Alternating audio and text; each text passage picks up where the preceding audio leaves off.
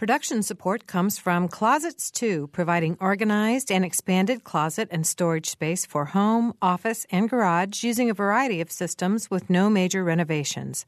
Closets 2, owned and operated in Bloomington, 332-2233. Smithville, a locally owned business serving central and southern Indiana since 1922 with residential and business internet, phone, and security services. Smithville. Local pride, global technology. Information at smithville.net. Mother Bear's Pizza of Bloomington, open daily and offering gourmet pizzas, hot submarine sandwiches, and salads with daily specials. Menu available online at motherbearspizza.com. 332-4495 for delivery.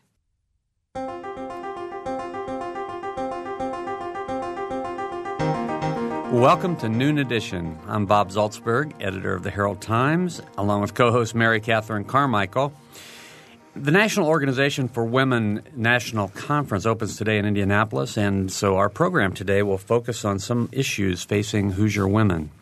Joining us in the studio are Kathy Crabtree, the chair of the Bloomington Commission for the Status of Women, and Monroe County Council member at large, Julie Thomas. You can join us on the program at 855-0811 or 877-285-9348, or you can go to our website, wfiu.org or /Noon Edition, I should say, or you can follow us on Twitter at Noon Edition. So welcome, Julie, Kathy. Thank you. Thanks for being here, Mary Catherine. Hi, Bob. All right. So I read about the topic for today, the evolving roles of women in South Central Indiana, and as a guy, I'm thinking we've been talking about this for decades and decades. So what is there to say? I know there are millions of things to say, but yet we keep talking and we keep talking. Kathy, how do you address that? Well, we have come a long way in the last several decades, which is illustrated by the fact that Julie's on the county council, that I'm a female engineer, but we have a long ways to go. There are so many issues. I was looking through a recent issue of The Progressive, and the same issues have been being talked about over and over, and that's why it feels like there's so much talk. But in fact, as I'm sure Julie can add, we've got a long way to go. Yeah, absolutely. I think we still have issues in terms of political equality. We have terms and issues of wage equity. There are issues in terms of equity within the household, in terms of the division of labor at home. There is inequity in welfare, in health care. You name it, we could find problems that need to be addressed, and once they're addressed, we'll all be a much happier planet, I would assume. Well, let's take a few of these separately. Let's talk about political equality. It is true that it still seems as if women are elected to public office in various places, but at the national level, the numbers are still incredibly low. I mean, how do you address that? How do you fight that? Well, there was a great study done a few years ago at Brown, and it asked, why don't women run? Why don't women run for office? And it's clear that this is part of a pipeline. If we get women elected locally, we can get women elected at the state level, and then we can move on to getting more women elected at the federal level. So we have to get that pipeline full of women. And women would say that they weren't asked to run. They didn't feel like they were capable of running. Maybe it's because they don't see a lot of women in elective office. They didn't have the money and they didn't have the time. Mm-hmm. So those are big issues. And right now we're at 17% in Congress, a little under 17% in Congress in the U.S. And in the House and Senate at the Assembly, we're at 22%. Mm-hmm. Which is still not the 50% of the population. Right. We could quit paying taxes. That's taxation without representation, really. If we're for over 50% of the population, or, I know it used to be that way. Right. That does only 17% represented. We've only had two mayors, Mary Alice Dunlap and Tommy Allison, in Bloomington, who have been mayors. And Tommy was some time ago now, so. Well, yeah, and I want to address that because I think that Bloomington, we were talking about this a little bit before the program. Bloomington's sort of a special place, and some issues that women face elsewhere are not faced as dramatically here. Yet it seems to me, as a longtime observer of the political scene, that Bloomington was doing very, very well Bloomington, I'll talk about the city. The city was doing very, very well in terms of having female representation, the mayor, Mayor Allison, members of the city council. And then all of a sudden there were no women to be found in city government. And now that we have, Susan and Isabel on the council. Right. Right. So what was going on there? Was that some just anomaly for our community, do you think? Well, the Commission on the Status of Women put out a report on this in 2005, and I'm actually updating it now to get it up to speed. But you're right. In the late 80s and early 90s, we were, as far as the number of women who ran and won, were over 50%. So there's definitely been a decline. By 2003, we had only one woman on the city council, and then we had city clerks, so we were less than 10%. Now, that's significantly turned around here in the last few years, in big part due to the Democratic Women's Caucus. Regina Moore, the city clerk, noticed the decline and wanted to do something about it. As far as why it happened, I don't know, probably for the same reason that I had trouble getting the Bloomington chapter of the National Organization for Women going. Women are really busy. I think we take a lot for granted here in Bloomington. I kind of call Bloomington the little oasis in the middle of the state.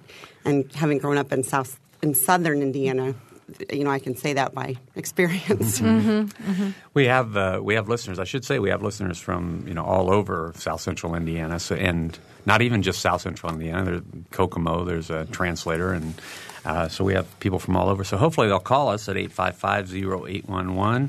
That's the local number, or from outside of Bloomington, 877-285-9348. You can join us at our website, wfiu.org/Noon Edition, or follow us at Noon Edition on Twitter.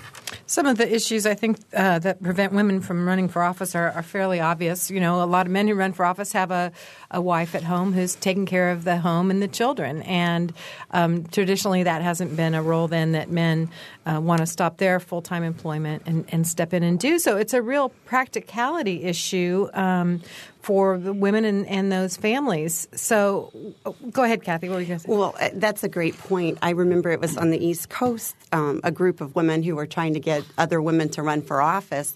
They actually, if they could get a progressive woman to run, they were kind of the mom. They would bake bake cookies for the kids' class. They would pick up the kids from school, all the things that you typically think of a homemaker of doing for that very reason, because that is a big inhibition for women. Yeah, absolutely. It's an interesting situation, it seems to me, because the women's movement it's not just getting women to run for political office, but there are a lot of issues. And so I don't know if this is a good transition to what happened in the last presidential election or not, but I'm going to make it anyway. We had the first Republican candidate for president or vice president, Sarah Palin, on the ticket. What did that mean in terms of the evolution of women? Was her position on the ticket positive, or did it wind up being a negative? Well, I think it was a positive for her, and I think it was a positive for the Republican Party. But unfortunately, she can be a woman biologically, but she can speak about things that aren't very, in my book, women-friendly. So, and that's one of the things you always have to be careful of is what people are saying and who they are that are saying it. So I don't think she had the right policies to be the woman who is running for office, the way, for example, I thought Hillary Clinton did. But it is an evolution in the sense that it was a step forward. Mm-hmm. And as Gloria Steinem said, it's worse to have someone that looks like us but thinks like them than to have no one at all. Yeah. So you mentioned the wage equity issue as another issue. We talked about some political things, and we can go back to that, obviously. But I know it looks like Kathy's looking up some statistics over here. I'm always amazed when I see the statistics again in 2009. I mean, I've been looking at statistics since I've been editor in 1985 and getting these reports about what women make in comparison to men, and it never ceases to surprise me to see what those figures are. Can you explain that a little bit? Yeah, Bob, as you know, you published a guest editorial that Jillian Kinsey wrote on this for the Commission on the Status of Women on Equal Pay Day, which falls in mid-April, which is the day that a woman has finally earned as much as the man made in the previous year.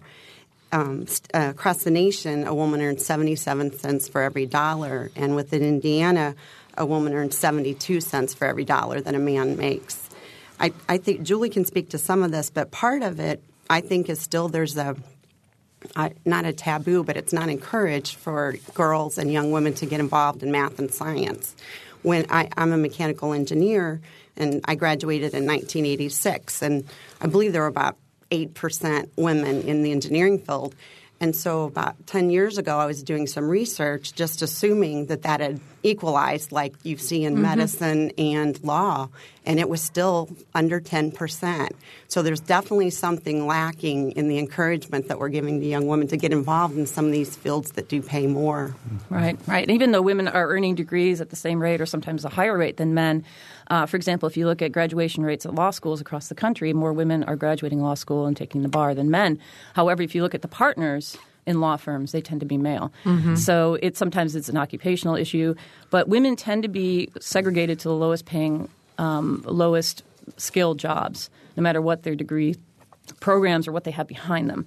But it was interesting. I saw a statistic last night when I was reading up to be here today, and it said that if equal wages were paid in 2008, there would have been $319 billion extra in American women's paychecks in that year alone. Wow.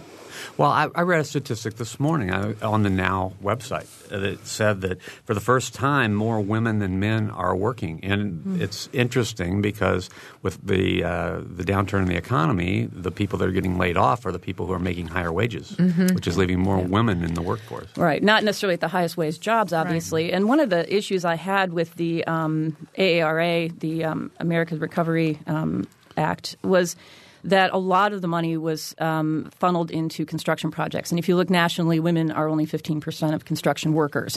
So those kinds of stimulus plans really have to be much more focused on areas where women are in positions of power or where they're actually working. Okay, so who's in Washington bringing up these issues and saying, hey, take a look at this? How are women being fairly recognized in this stimulus process?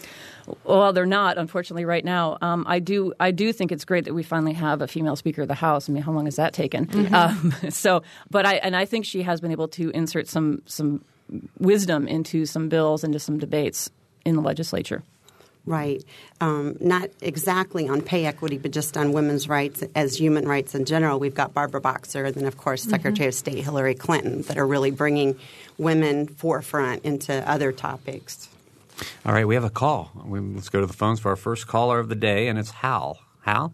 Hello, Bob. How are you doing? Good, thanks. I'll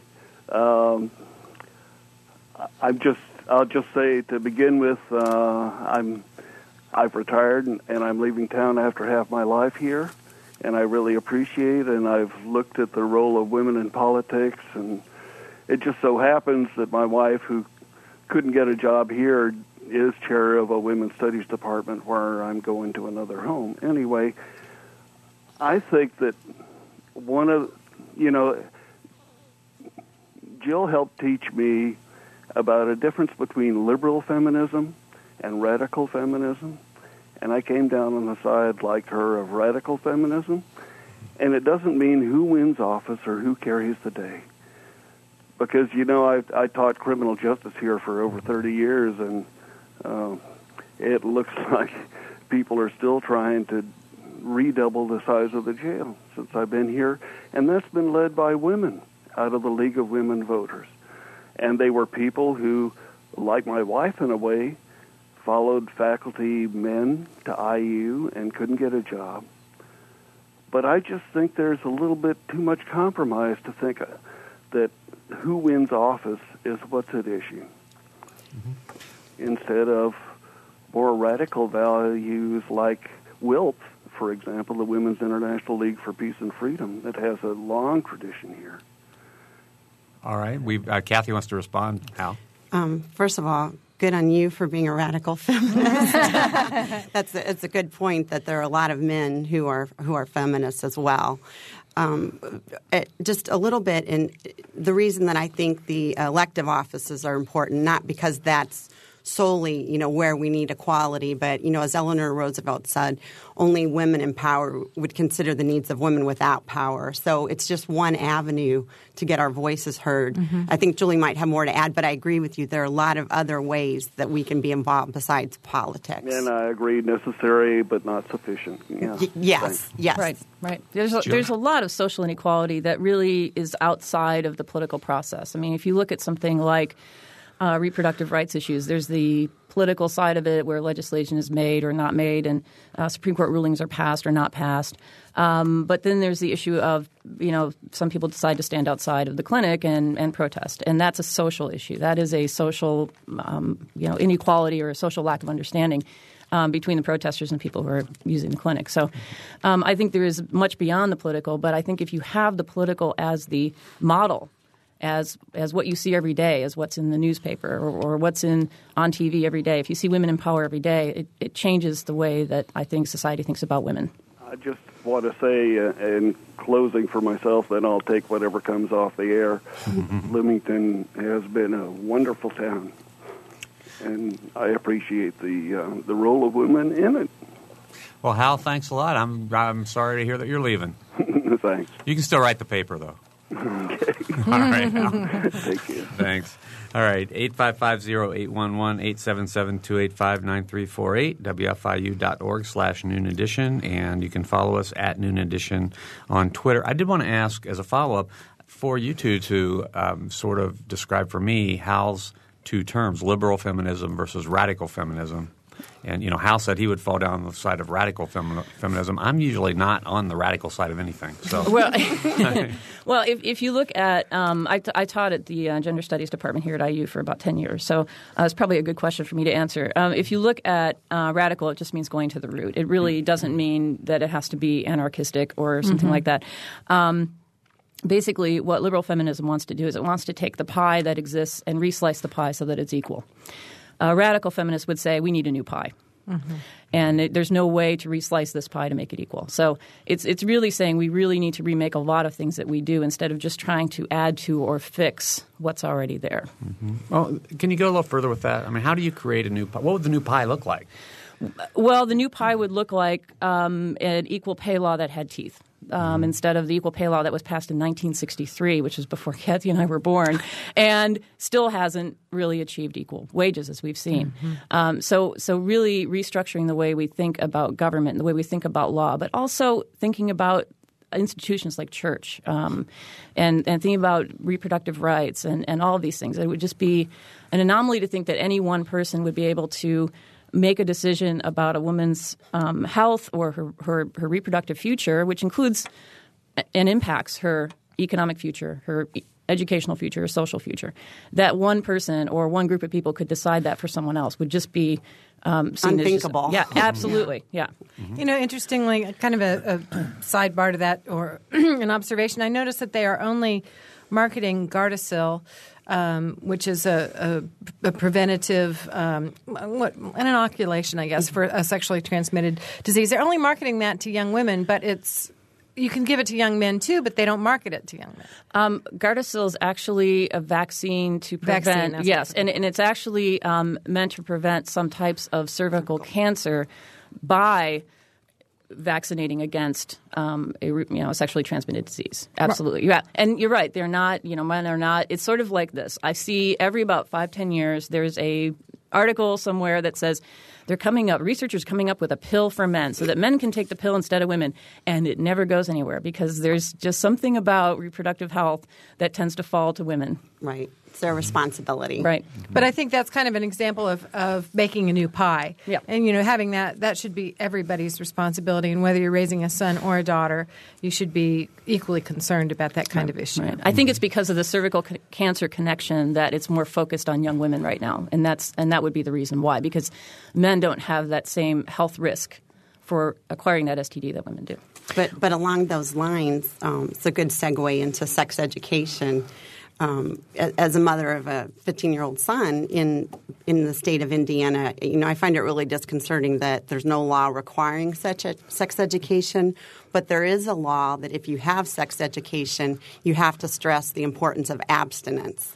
And I just find it very offensive and also just troubling because, like as you suggested, Mary Catherine, these issues need to be talked about with our children. And I think working through our children and the way they think is the way to start changing the pie. I think some of us, we're older, we're set in our ways, but, let's start with the children by getting them some good information.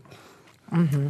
And shouldered equally between young men and young women. Absolutely. Yeah. Well, I've got several questions, actually, but several directions to go. The whole term feminism, it seems as if that has lost a little bit of its prominence in the last couple of decades, that perhaps in the 60s, 70s, maybe even into the 80s, feminism was more of a term, more of a movement than it actually is now. Would you agree to that? I think that's due to the backlash. There were several years, and now included, that many women are afraid to say they're a feminist because there's so much backlash about it. 10 to 15 years ago, I did a speech in Toastmasters about the F word because people are so afraid. But, I proudly identify as a feminist, but then I tend to come down on the radical side of most. Well, I would ask students. I would sit in a classroom. I would say, it'd be 60 students out there, and I'd say, and mostly women. Of course, it was gender studies, so mostly women were interested. And I would say, how many of you are feminists? And no one would raise their hand. And I'd say, well, how many of you believe that women should make the same wages as men for the same job? Raise their hand. Reproductive rights, raise their hand. And they would continue to raise their hand. And I'd say, well, then you're a feminist. And wow, okay.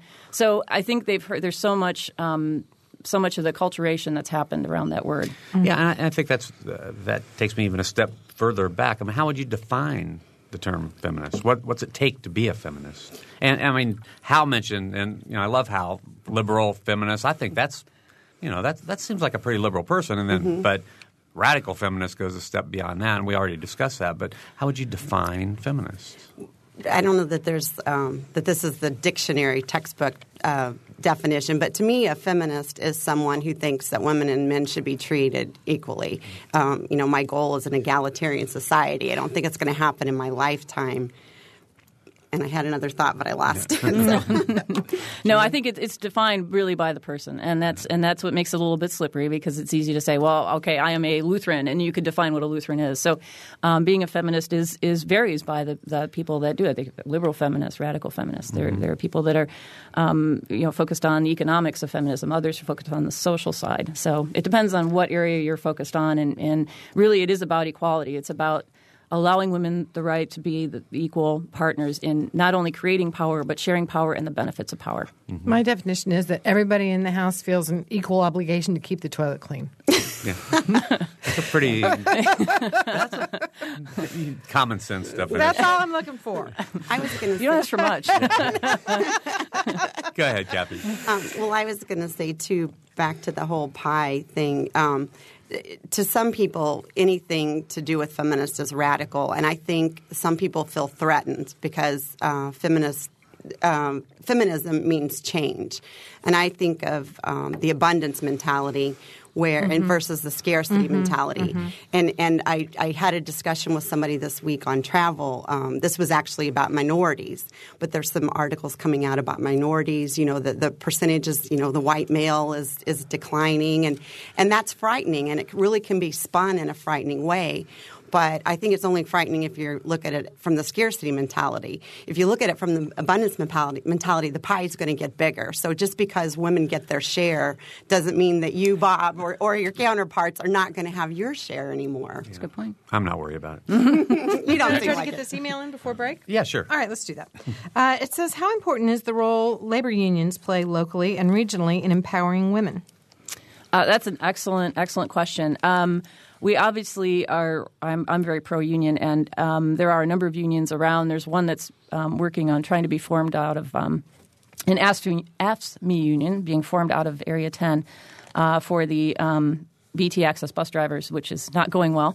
So that's very distressing to see. But if you look historically, women have – you think about Mother Jones in Milwaukee at the breweries, right? Women have played a big role in workers' rights because women have been in positions where they've had to be at – their children were forced to work in the 19th century, or they were working 12-hour days for minimal wages, and their male counterparts were earning more. Unions tend to have fewer women in leadership positions, which is a bit distressing, but I think that's being addressed. I think think that is getting better, but it could be much better than it is. Because if women are in leadership in those unions, they're making a lot more of those decisions. Mm-hmm.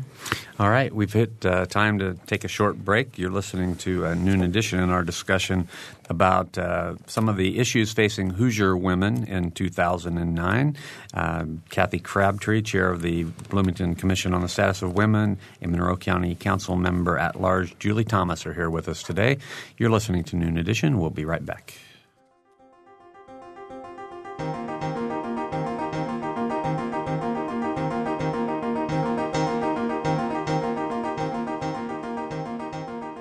You're listening to Noon Edition on member-supported WFIU. Production support comes from Closets 2, Smithville telephone information at smithville.net, and from Mother Bear's Pizza at motherbearspizza.com. You can take WFIU programs with you by downloading our podcasts. Podcasting is a convenient and easy way to download audio files directly to your computer, iPod, or portable player. You can download podcasts of full-length programs like Noon Edition, Ask the Mayor, and Harmonia, or short features like Kinsey Confidential, the Ether Game musical mini-quiz, as well as movie, play, and opera reviews. Find out more by going to our website, wfiu.org. And have you heard WFIU's news features? On Monday, Wednesdays, and Fridays, the WFIU News Team brings you expanded and in-depth reports on topics affecting South Central Indiana.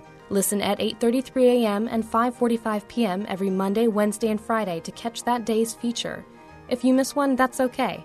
They're archived on our website, wfiu.org, and the best features from each week can be heard Saturday mornings at 7:45. Welcome back to Noon Edition. I'm Bob Zaltsberg from the Herald Times, along with Mary Catherine Carmichael, and our guest today, Kathy Crabtree, the chair of the Bloomington Commission for the Status of Women, and Monroe County Council member at large, Julie Thomas. If you have questions or comments, please phone us at 855-0811 or 877-285-9348. You can join us on the website, wfiu.org/Noon Edition, and send in questions or comments that way. You can also follow us at Twitter, or at Noon Edition on Twitter. I was mentioning the National Convention. That's one of the things that prompted us to do this program today. The National Convention of the National Organization for Women begins today in Indianapolis. And actually this morning on Morning Edition there was a really good story about the leadership battles going on up there, and I would recommend that anybody that wants to know more about that should go to the archives or go to the NPR.org and listen to that show, because it was really interesting to hear about the different people who are running for presidency, because the former president Kim Gandy is stepping down after 2 terms, and it could change the direction of how that organization goes. There are several things that come to mind that I'd like to pursue, and we'll see how many we get to, because Mary Catherine has other ideas maybe. No. I'm not in charge here. But one is, Julie, I want to talk to you. You're a business owner. I am indeed. And I want to talk to you about your experiences in trying to start up a business, and whether your status as a woman business owner has been different for you. It has been a bit, based on what I've heard from men. Now, for example, I own Cartridge World locally, and it's an international franchise, but we have most control over everything we do. But I went to our national convention, and I saw 6 other women there out of all the store owners in Canada, all of North America, Canada, and U.S. So that was a little distressing, but not what I hadn't seen before. Not a lot of women will step into that role, obviously because there are other obligations in their lives and things like that.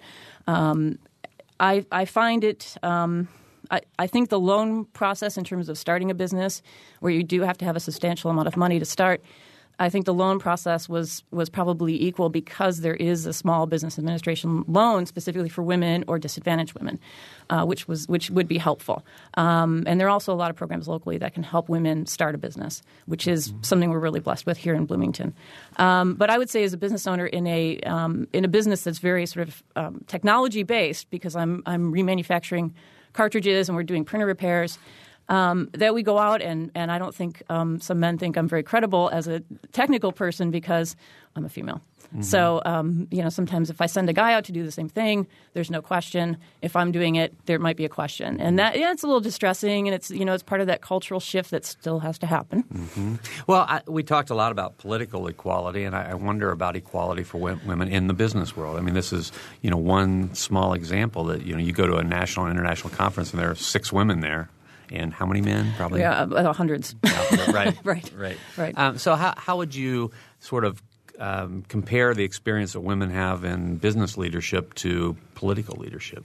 Oh, that's an interesting question. I think there are difficulties for women because of preconceived notions that are out there about the fact that you don't see a lot of women business owners. Now, I'm not saying a lot of women don't own businesses because a lot do. And in fact, a lot of women are small business owners.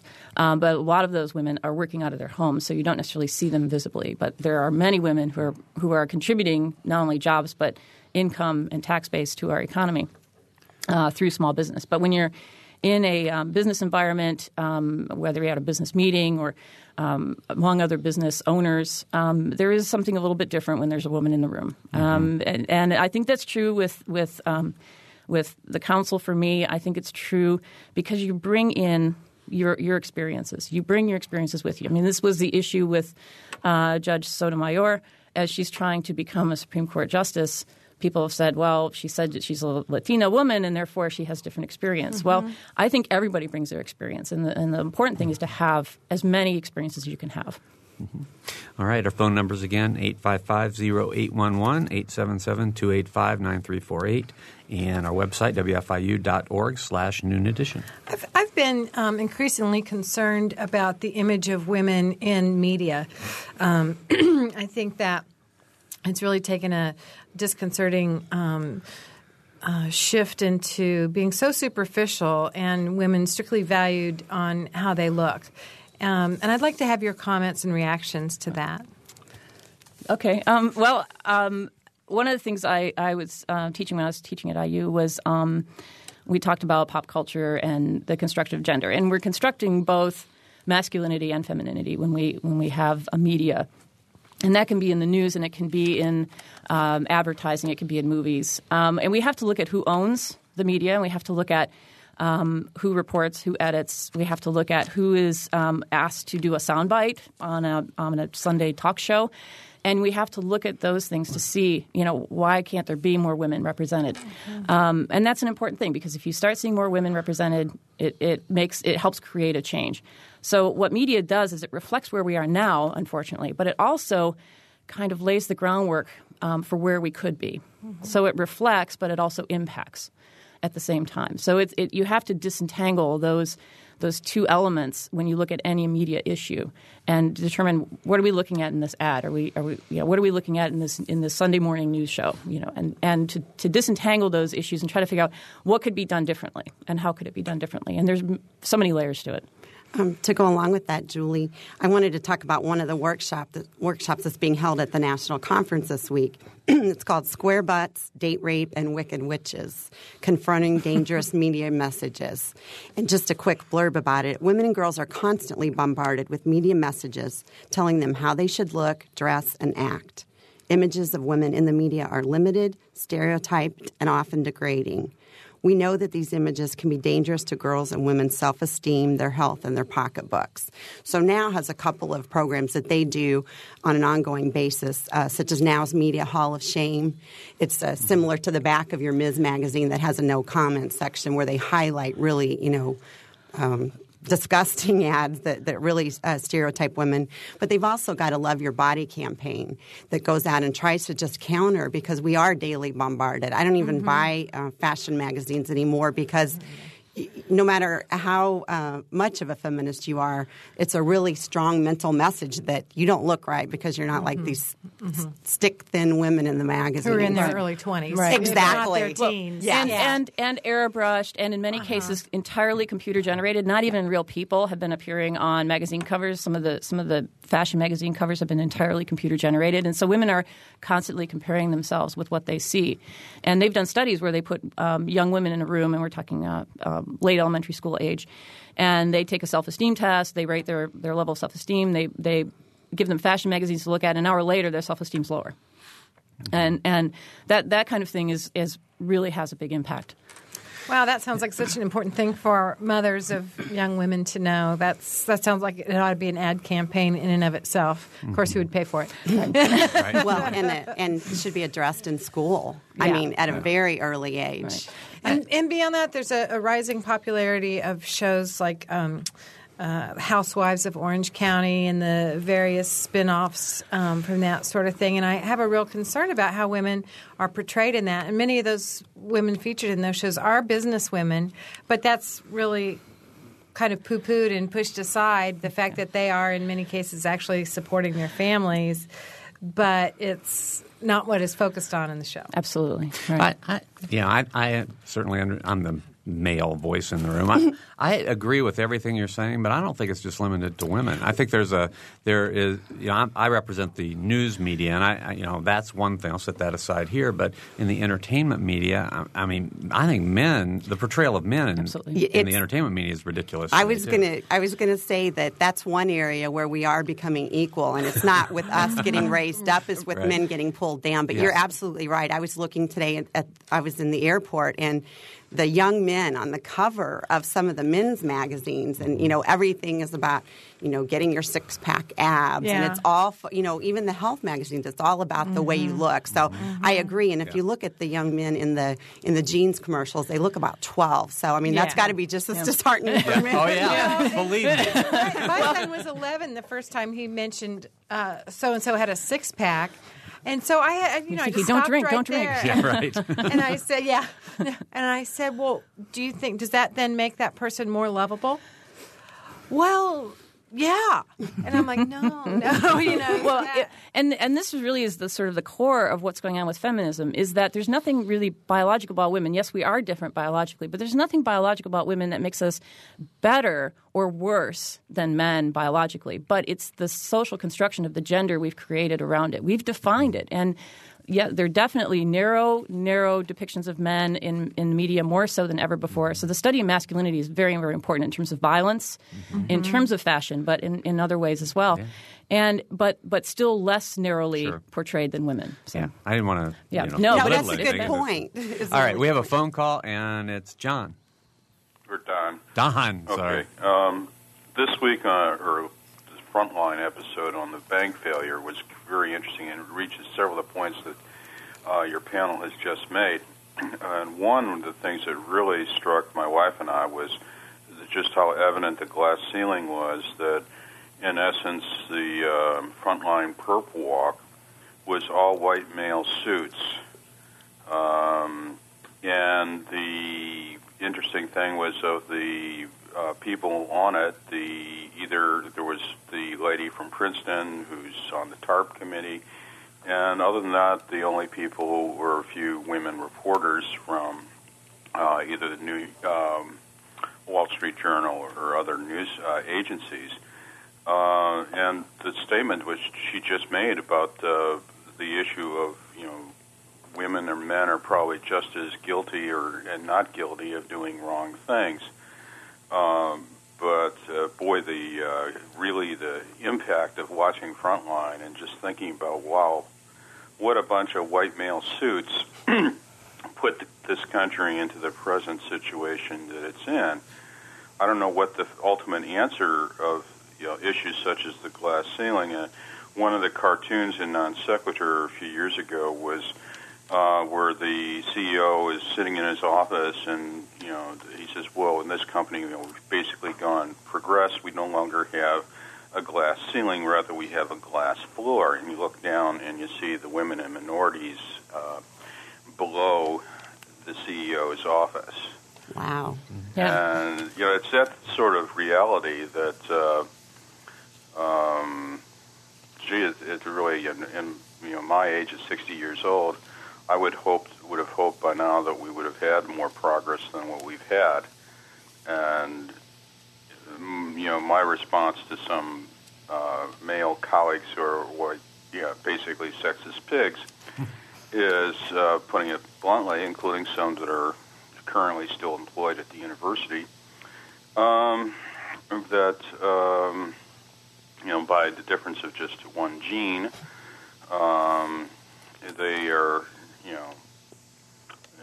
that's what may have made the difference between where they are and those that they look down on. But I would have hoped there had been more progress. I have both a son and a daughter, and my wife and I wanted both of our children to have equal opportunities. And I really regret that the Republicans in the right wing did such a great job of doing in the Equal Rights Amendment as an example of sending into constitutional law that not just in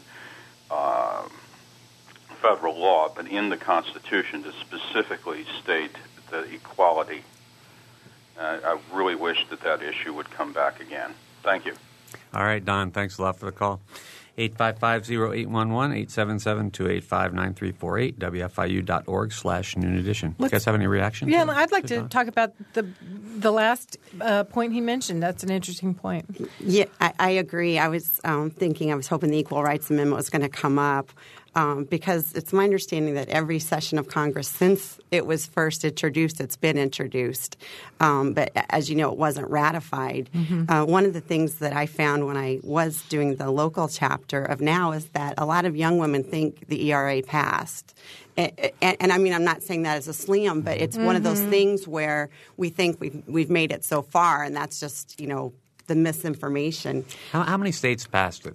35? We were one short. Yeah. And Indiana passed it. Yes. Indiana ratified it. Yes. Yeah. One short. I was remembering 3 short, but one short is one short. And there are ways to bring that back that will accept the previous votes, although it's more difficult to do that in Congress. But it's interesting because the Equal Rights Amendment was first brought up after 1920, after women first got the vote, by Alice Paul, who helped women get the vote across the country. And it's been introduced every session since then, which is an amazing thing that it's been that long. And we haven't come very far.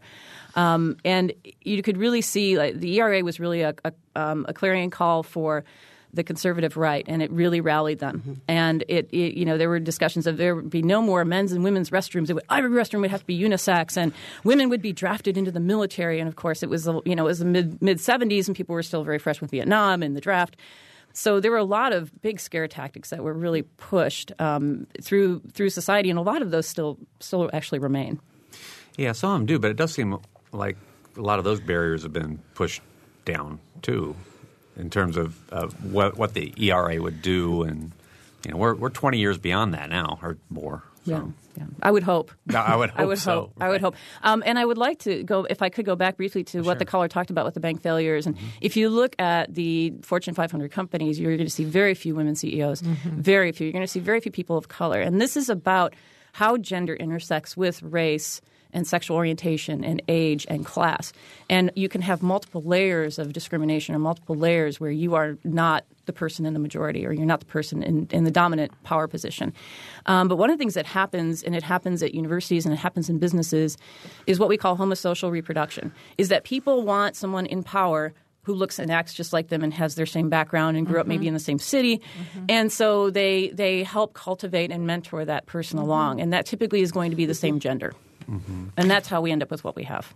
But at least this year with the presidency of Barack Obama, the nation seemed to get over that, at least to a degree. I would hope so, but there was still a great deal of sexism thrown at Hillary Clinton. And even the recent nomination of Sonia Sotomayor for the Supreme Court, there were some critics who called her harsh, for example. Now, you would never hear that word used to describe a male judge as either a pro or a con. So those kinds of things still exist. And they do in business as well, Julie.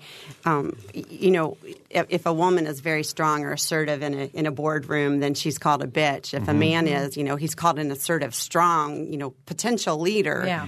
So there's definitely the stereotype in business. Yeah, I think bitch has to be a name you wear with pride. I love it. That's why I was going to have a workshop that says, I'm proud to be a bitch and I can teach you how to be one. We can say those things on public radio. studio, so we're proud of that. The theme for the national conference this year is called "Turning the Tide for Equality." Again, it's a catchy theme, but what are the steps that need to be taken, do you think, to actually turn the tide? Well, one of the things that I think is really important, and Julie brought this up, but is that we can't be split apart into different factions. I was going to mention Indiana Equality, which is a state group trying to get homosexuals protected within the state constitution. I think it's really important that, it's not just a women's movement. It's a movement for social justice. And I think that's how we're going to be able to turn the tide. And I think that is happening more and more. We're not as factionized as we were. Mm-hmm. Right. And I think the recent election is part of sort of, I think now is trying to sort of get on that wave, and ride that wave of progressive ideals that brought Barack Obama into the White House. Mm-hmm. The title of the show was something about the evolution of women in southern Indiana. And so I think I appreciate having reached an age where now I'm seeing my friends' daughters and in fact, my bonus daughter in professional positions now, and looking at their marriages and their partnerships, and seeing that, in fact, things have really evolved just in the since I was a child. I think Title IX had a lot to do with that. But I do think that we're evolving. It's slow, certainly, but I do think that, and maybe it's harder for us to feel. We're all about the same age, the women sitting in this room. But I think, look down a generation, and it's a pretty good illustration of that. Did you guys have any comments on that? One was, I'm encouraged by the callers, both Don and Bob. To me, that shows a long way that we've come. They're both, I believe Bob also, they were both fathers, and they. That's Hal. I'm sorry. I'm Bob, but I No, Bob was there. Okay, well, I wrote down. I'll Bob. give you hope. All right, too. sorry. But anyway, I find that really encouraging. And like I said at the beginning of the show, we have come a long way, but we're far from there. So I don't want to become complacent. Mm-hmm. No, absolutely not. And I think we still have a great deal of work to do, not only on reproductive rights issues. We have a lot of work to do on violence against women and how widely it's accepted in society and how common it is. And we don't really understand how common it is, but a woman is least safe in her own home with someone she knows, and to think that that's true today as it was 30 years ago is really a frightening fact. And just discouraging as can be. And going along with that, Julie, I have to read this one segment that's from some of the abstinence-only training that's available right now. And it sets a scenario. It says, Rochelle drove Jason home after a party. Then he raped her. Jason was drinking and claims it was consensual. Rochelle has a reputation for putting out. Whose story is less credible? And it says Rochelle. And any of us that work in the domestic violence and sexual assault field know how common that is, and that most women who are domestic violence or sexually assaulted, it's by someone they know and trust. So the fact that my kids are seeing this kind of abstinence-only training is really gender stereotypes throughout. And so that's where we can take a step back. These are the kids. So, we may have it good, but it's the next generation going to understand. And we've done shows with Toby on that issue, and they're always extremely good shows, shows that I think bring out a lot of emotion because it's such a big issue. And it's just amazing that it is still with us as prevalently as... And the way society treats victims of domestic violence or sexual assault. We as a community have a big responsibility. We are the ones who need to hold our judges and prosecutors and everyone accountable for how they're treating this. This is a serious crime. Police officers, everyone involved. Now, you both have succeeded in non-traditional careers for women. Who were your role models? Wow, I was going to say Kathy. She's my role model, too. My mom. Yeah, my mom was definitely a big role model for me, too. Absolutely. In what way? This is Kathy. And my mom was the mother of 5. I was the youngest of 5 children, and she was a typical housewife, but kind of what you would expect. She stayed at home. My dad was very chauvinistic, and she was just the typical mom. But when I was 9 and she was in her 30s, she went back and got her nursing degree, and then she actually got her bachelor's of science at the same time I was getting mine. And she was, killing me with the grades because she got all A's. But she's just such a strong woman in spite of, an overbearing husband when she was younger, and she's just blossomed. And she happens to be, she's a very devout Christian, but she is an avid feminist. So I don't want people to think those two things can't go together. Absolutely. Mm-hmm. But she's the one who instilled in me that I could do what I wanted, that my body was, up to me for reproductive choice. And I've known that since a very young age. Yeah. I remember when I was thinking about coming to IU for my graduate degree, I was about turning 30, and I said, Mom, I'm going to be like 35, 36 before I'm finished. And she said, well, you'll be 36 anyway. You're going to be 36 with a PhD or without one. And I thought that was so clever. Well, it was almost 40, but that's okay. But you've got your as it usually does, but it finished. Yeah. But, yeah. And my sister's a business owner, and it's been good to ask her questions as well. So. Mm-hmm. How about you, Mary Catherine? Also my mom, and it was really interesting, Kathy, listening to you speak. I grew up almost identical situation, youngest of 5, very strong father figure, not particularly female-friendly. And sorry, Dad. And he's not listening. Yeah, my dad's deceased. Yeah, and a very strong mother figure. So I think that we can't overestimate the importance of, the mother's role in the home and on all of our children, the males and the females. Absolutely. We have less than 2 minutes to go, and I want to ask Kathy about the Commission for the Status of Women. I mean, are there issues of importance that you're focused on at this point? Well, we have several topics that we do ongoing updates to data reports, which I encourage everybody to check out the website. One of them, as I said earlier in the show, that I'm updating is the one on civic engagement, because we have made progress since I did the last report in 2005, and I want to show that. But also we have one on women's health, education, women's economics. So really it's the same gamut, and not really just women's issues, but human issues and how they impact women. Mm-hmm. And if I could put in a quick plug for the conference in Indianapolis, if you have any questions about attending, you can call the Indianapolis Now chapter at 317-435-5388, and you can go online at www.now.org. The conference is today, tomorrow, and Sunday, and it's not too late to go. And if you want to meet the new president, it will be announced on Sunday. Mm-hmm. Wow, that's neat. All right, and I recommend that you go back to the NPR.org website to listen to a report from this morning about the battle for leadership of now. And we're out of time, but I want to thank both of you for being here, Kathy Crabtree and Julie Thomas. It's been a fascinating discussion. It was a lot of fun. Thank you. Thank you both. Being involved. And Mary Catherine. For Mary Catherine, producer Ariana Prothero, and engineer Mike Pashkash, I'm Bob Zaltsberg. Thanks for listening.